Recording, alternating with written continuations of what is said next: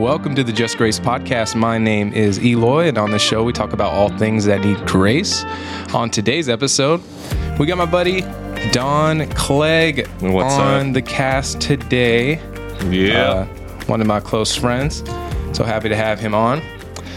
Don, go ahead and introduce yourself. So my name is Don, and I am here today with wonderful Eloy Romero, little Eloy as I have come to know him. Wow. After knowing your father is Big Eloy. No matter how old I get, it's not going to leave me, unfortunately. It's always going to follow you, huh? Yeah.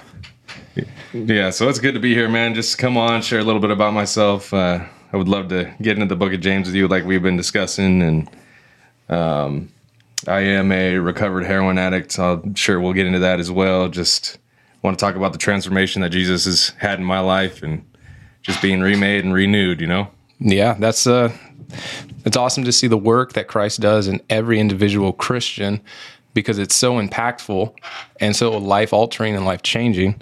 And so we can talk to different believers and, man, go on forever about the goodness of Jesus in our lives. Yeah. So share us a little bit about what was your life like before Christ? How did Christ find you? Where did he find you? That kind of thing. And what kind of changes, big alterations have been made in your life since encountering Jesus? Oh, man. Where to even start? So I was raised in church. I was born and raised Christian. My mom's a pastor's daughter, preacher's kid. And so we were always faith-based. We were always at church. That was always a part of our life, And so I got to the point, you hit puberty, you get older, you start wanting to live your own life, do your own things. And so I rebelled hard. I went my own way. I started partying and running around with the wrong people, completely turned my back on the Lord. And so that took me down a really dark path. Like I said, I'm a recovered heroin addict. So I was at one point in and out of jail, done everything you could possibly think of substance-wise and stuff like that. And so it's amazing to see where I'm at now, how I'm even still alive, how I still have my mind intact, how I can actually think and do things thoroughly. I got my family back, and it's all because of the grace of God that he decided to keep me safe through it all. It's definitely because of, I always like to say it's because of my mom's prayers. I'm still alive because my parents never stopped praying for me. Mm-hmm. And so that's always something I like to kind of point back to, but it's just amazing to see where I'm at now, just completely involved in church, youth leader. I'm helping out with the kids. I get to preach every once in a while and just getting to be part of what's happening over at our church at Legacy Christian Church. Yeah. It's a great time, man. I couldn't be happier. You know what I mean? Well, I remember when I first met you, it was a Bible study at my dad's house, and it was you and like 2 or 3 other guys. And man, I was looking at this dude and I was like, he's about to fall asleep. Yeah. I don't know what he's on, but brother, I don't know if he's all here. And man, can you believe it? This dude, when I first met him to now, he's like a completely different guy. Amen. He's a guy that I see, always got the smile on his face. Always, got them rosy cheeks. Always. I can't help it, man. It's Bakersfield. I can't help it. It's too hot out here. It's too hot, man. It's just how it is. Yeah. When you first met me, when I was first at your guys' house like that, I had literally just kicked. Like I had just kicked heroin. Like I was maybe 2 weeks clean. No. Yeah. Like it was. Yeah. You're going through it. I was a mess, man. But now look at what God has done. And as we, like Don mentioned earlier, going through the book of James, just the first 4 verses or so. We're really going to look at the grace of God in our lives to bring us through difficult situations which we couldn't have got ourselves out of, but only by his strength and power does he bring out his children and bring them through. So it's a good God that we serve, a good friendship that we have, obviously just rooted in the work of Christ. Yeah. Otherwise me and Don probably wouldn't be having this conversation. Oh, for sure. Don is like, how old are you, Don? Just turned 31 in March. Turned 31. Yeah. Sheesh. Yeah. I know I probably look a little older than that. life was not easy on me out there, but I Yeah. feel like I'm doing all right. But Well, if you don't know Don, he has a nice beard. oh yeah, Not me. I'm 24 and still can't do nothing. So, but God has brought us together, so that's great. get some Miracle Grow on that stuff. Amen. Miracle Grow. All right, buddy. So let's go ahead and dive into the book of James. It's one that you have mentioned to me personally has really impacted your life. Oh yeah. You were saying you were flipping through the Bible one day and you landed in James. Kind of tell me that story. Yeah. So when I ended up here in Bakersfield, I went to the Salvation Army. I was court ordered. It's a 6-month rehab program.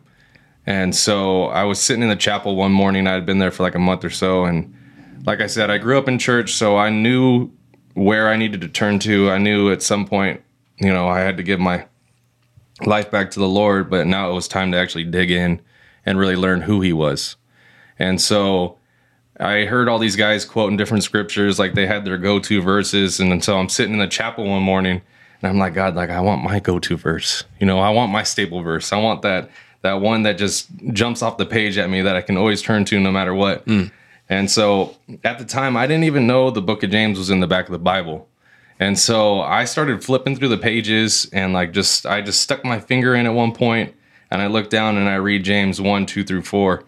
And I was like, okay, God, like I hear you. I hear you. That's it. This is my go-to, just to consider it all joy, my brethren, whenever you encounter various trials, knowing that the testing of your faith produces endurance, and let endurance have its perfect result, so that you may be perfect and complete, lacking in nothing. And so, like I said, I'm a recovering heroin addict, and so I've been through some stuff. I've been through some crazy trials and things in my life, and so to understand that there was a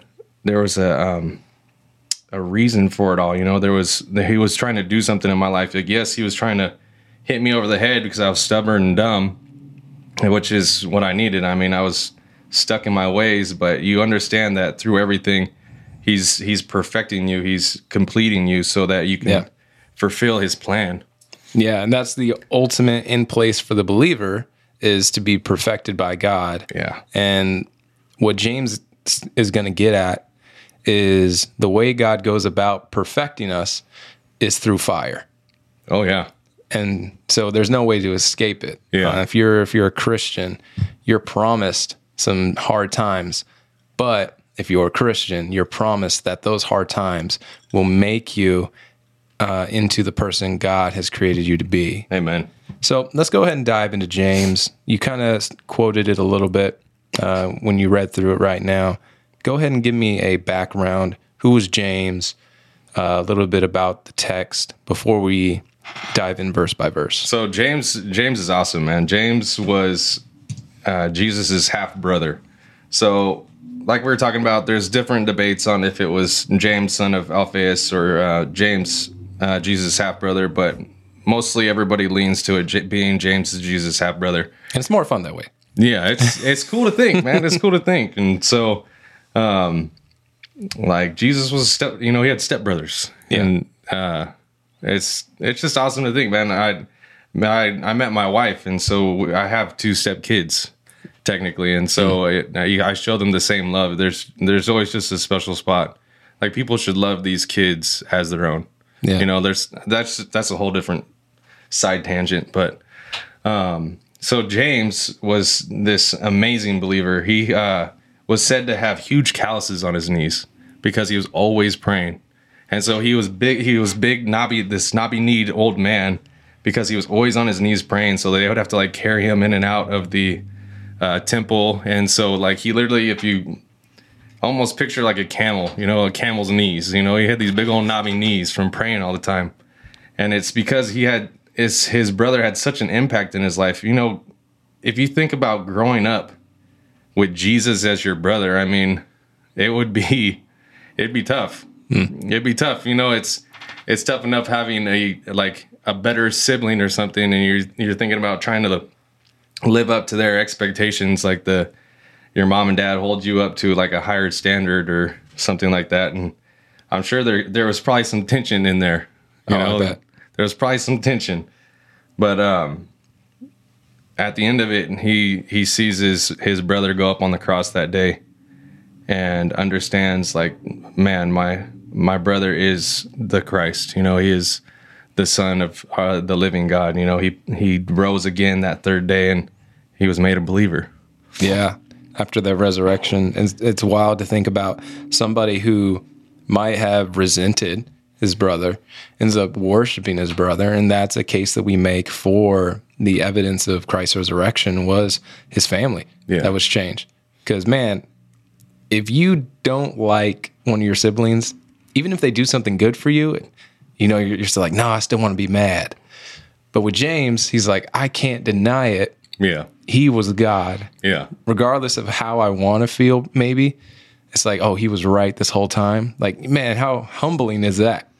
Huge. It'd be huge. It'd be super humbling. I'm sure they were fighting over who was mom's favorite, like I was talking about, you know, and just to finally get to that point where he sees it all come together. But I mean, we all go through that same almost kind of transformation in our lives. You know, at one point I turned my back on Jesus. I didn't want anything to do with him. I thought he was just another person. I didn't think he was anything special. You get the world will start to pour into you like this was just another man, or he had some sort of Christ consciousness and he wasn't actually like the Son of the living God. And that gets into the whole like hippy dippy new age type stuff. And that too is a whole different conversation for a different time. But it's what we do. It's the same transformation in all of our lives. You finally understand what happened that day on the cross, that he rose 3 days later, and now we are remade and renewed in him. Yeah, to go from kind of, we can talk about resentment and rejection into worship, like you're talking about, like a camel, right? Moved so much to become this new person changed by God himself. And we do all go through that transformation. That's a wonderful point to make. So great stuff. Let's start with verse 1. Verse 1's kind of an intro, so we don't really, but it's good to read. I don't mind reading it. So the book of James starts like this: James, a servant of God, of the Lord Jesus Christ, to the 12 tribes of the dispersion.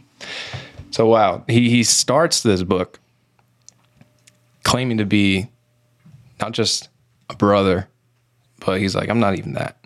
I'm a servant. Yeah. So you imagine that transformation. Yeah. Even you're talking about in our personal lives, when we can go from having nothing to do with God, I hate him, I don't believe in him, whatever it is, to now saying being a servant.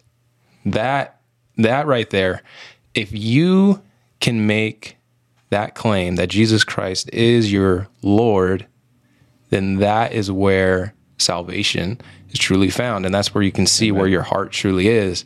And if you're listening right now and you cannot make that claim that Jesus Christ is Lord, that I am a servant of God, then that's where we have to take these really hard looks at our life, at our souls, at our eternity, and ask those questions and pray that God would move us to be able to answer that the way James has. Yeah. So, amen. Wonderful way to start the whole book. So, verse 2, you can go ahead and read it and then kind of discuss it. I mean, you can go back and forth on it. Oh, yeah, of course. So, consider it all joy. Verse 2, consider it all joy, my brethren, whenever you encounter various trials, knowing that the testing of your faith produces endurance. I read the first 2 and 3. That's all good. Just keep flowing and going. I can't help it, man. This 2 through 4 is my favorite. Like I said, my favorite verses. So, consider it all joy, my brethren, whenever you encounter various trials.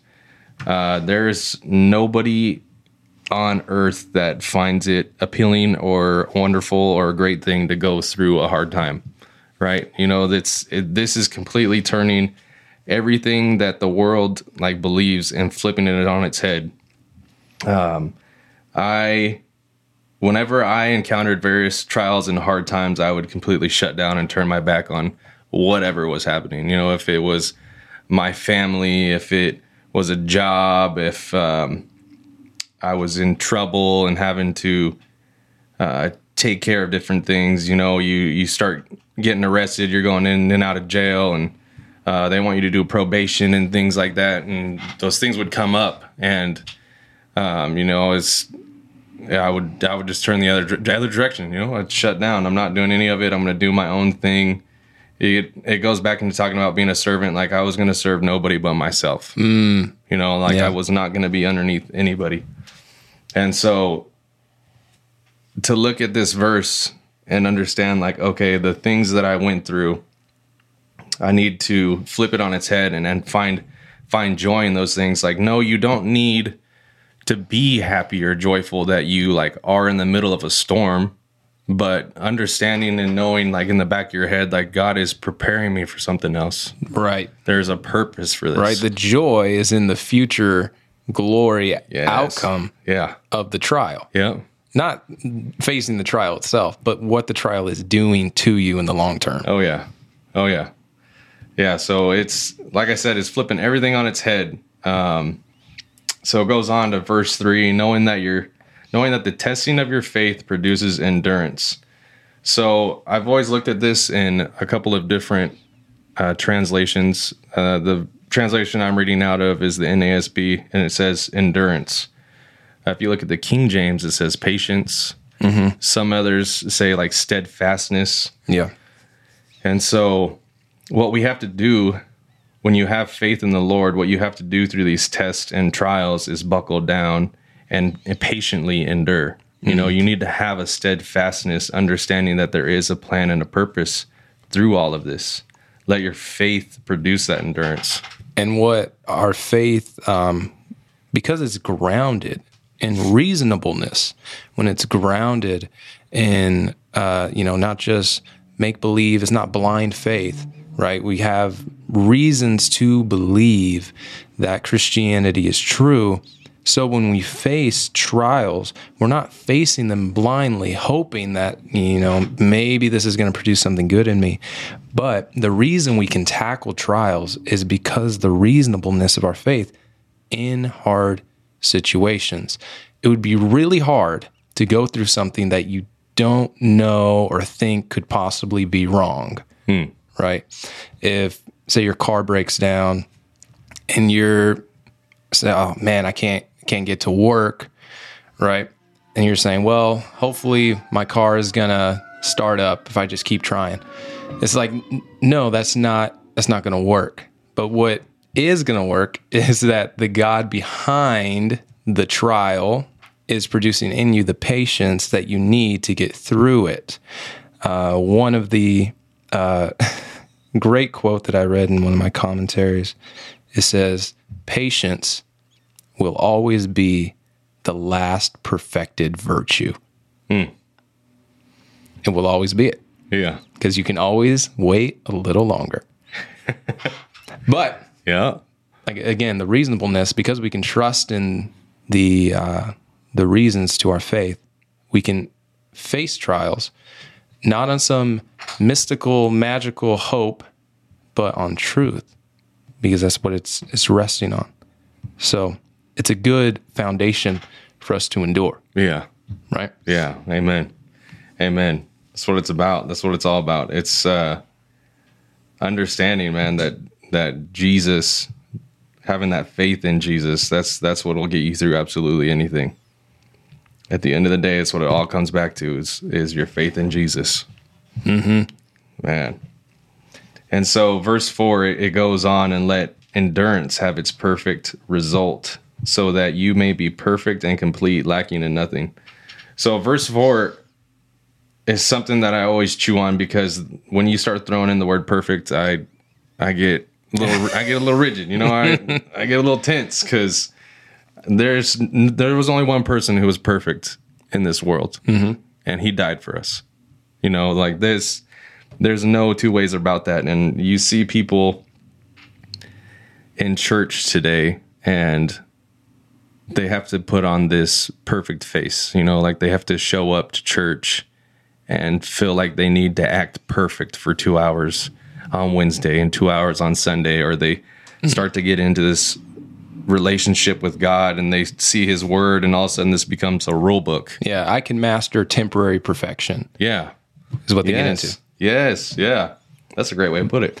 But what James is talking about is complete perfection, which you're saying will only be realized when Christ returns. Yes. Because it's only by the one who is perfect, when he comes to meet me, will I then share in some of his perfection, because he's been working through me, and then he's brought me into his glory and his holiness, not by anything I can achieve. Yeah. It's that rigidness. I can't get there. I can get there. I could fake it. I can do that temporary perfection, but it has to be only in Christ. And if there's anyone here that's listening, know this: you will not be good enough for heaven. Yeah. There's nothing you can do that you can somehow trick God and trick others and trick the whole system of gaining salvation. No, you have to trust in the one who is perfect, and he will make you perfect, not by some sprinkle, now you're good. Yeah. No, he's going to work through trials to bring about this perfection, but ultimately it's going to be fulfilled when he returns and establishes his kingdom here on earth. Amen. Endure until the end. Yeah, so it's crazy to think, man. It's the temporary perfection. You can kind of fake it till you make it sort of deal, and you pull the wool over everybody else's eyes, but at the end of the day, like, you're still struggling in your mess, but that's how it is. That's who we are. I mean, we're all flawed. We have this flesh, and understanding, man, that enduring until the end, so that we can come to that place, that perfect result where we're finally one-on-one with Jesus at the end of the day, whether it's he comes back in the rapture, or we're on the other side of glory, we pass away and finally come face to face with him. Mm-hmm. And so understanding that, so what you're saying when you're saying that is when Jesus finally returns, it's a lifelong commitment. This is a lifelong process. The whole steadfastness, the patience, all of those things is the last virtue to be perfected. Yeah. So it's good luck trying to get there early. You're not. Yeah, and it's a scary place to be, because I feel like people, like I said, they think if they can just fake it enough, and you're pulling the wool over your own eyes. It's such a scary place to be, man. You got to understand, like, nobody's perfect. Yeah. And that's what you're talking about. It's until the very end, when we're finally there with Jesus. Mm-hmm. And that's why that kind of opens up to be real, to be honest with one another. Because when I'm talking with Don and I'm like, brother, I'm really struggling with this. I don't know why. I've just had a short fuse, a short temper recently. I don't know. Don would be like, what? No, what? No, you're not supposed to be like, yeah, I know I'm not supposed to be.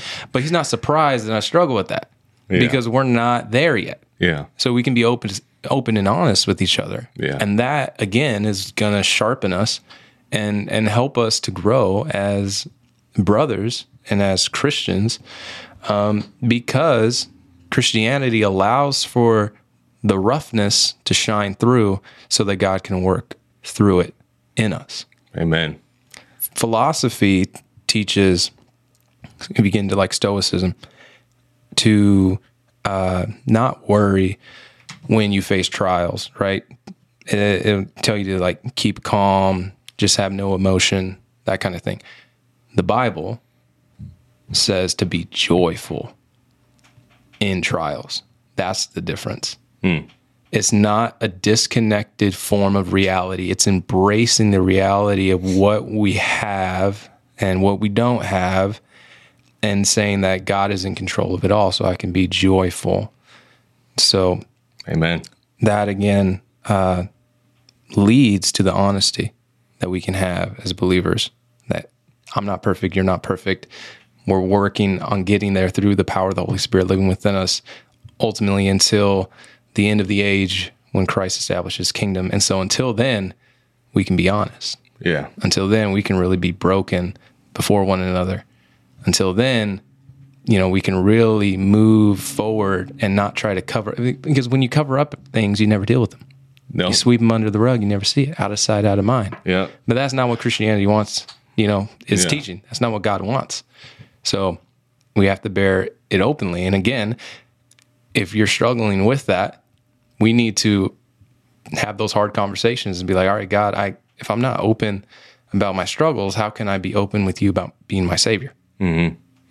That's totally true. That's totally true. Because those things that we don't deal with, those become strongholds. Like it talks about strongholds in the mind. So you can talk about different things, and you actually end up putting a spot within you where the enemy, the devil, these things that you're dealing with can just sit back and hide. You know, you end up putting a wall around it, and you protect it for them, and they don't have to do the work.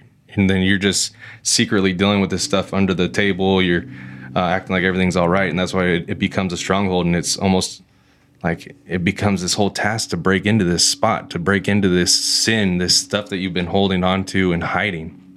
And through those tests and trials, it's even just dealing with your own internal issues, you know, breaking into those spots that need to be broken into, letting Jesus shine the light into those dark places, revealing what's going on in your life. Because it's almost like a trial that can't be visualized and seen by others. Yeah. Won't cause the growth that it needs to cause. Yeah. It's like you can't have a trial that just you are facing. Yeah. That's not the way it works. The way we get through it is when we're open about it with others. Yeah. And so struggle openly, pray openly, love openly. Come on. And so when when the gates of heaven are open, then, there's nothing to hide. Yeah. So that's where the true healing takes place. Exactly. You lay yourself bare. You lay it all down at the feet of Jesus. And I don't know what it is. People feel the need to just hold on to these certain things. And going through the men's home, I saw this time and time again. These guys would want to come in and they get cleaned up. They get healthy, they get some sleep, they start to eat, they put a couple pounds back on, and then all of a sudden they're okay to thinking they're back to thinking they're perfect again. Yeah. And it's like, man, you're here because you struggled, you're here to fix things. Like, lay it down. Lay it all down, man. Yes. Open up, like bear it all, just lay it all down.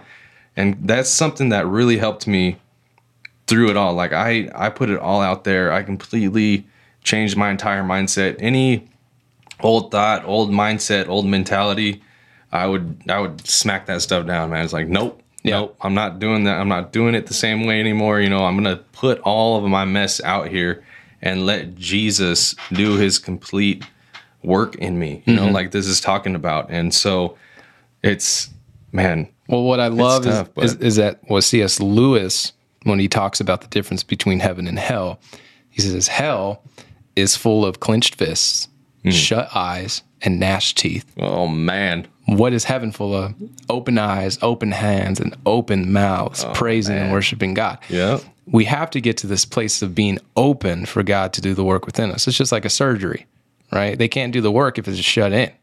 You got to let God get access to the broken pieces and broken areas in your life for him to do the fixing that he needs to get done. Amen. So, amen. Yeah, Don, thank you so much for being on the podcast. I love going through the book of James. Yeah, man, shoot. I hope we can continue this.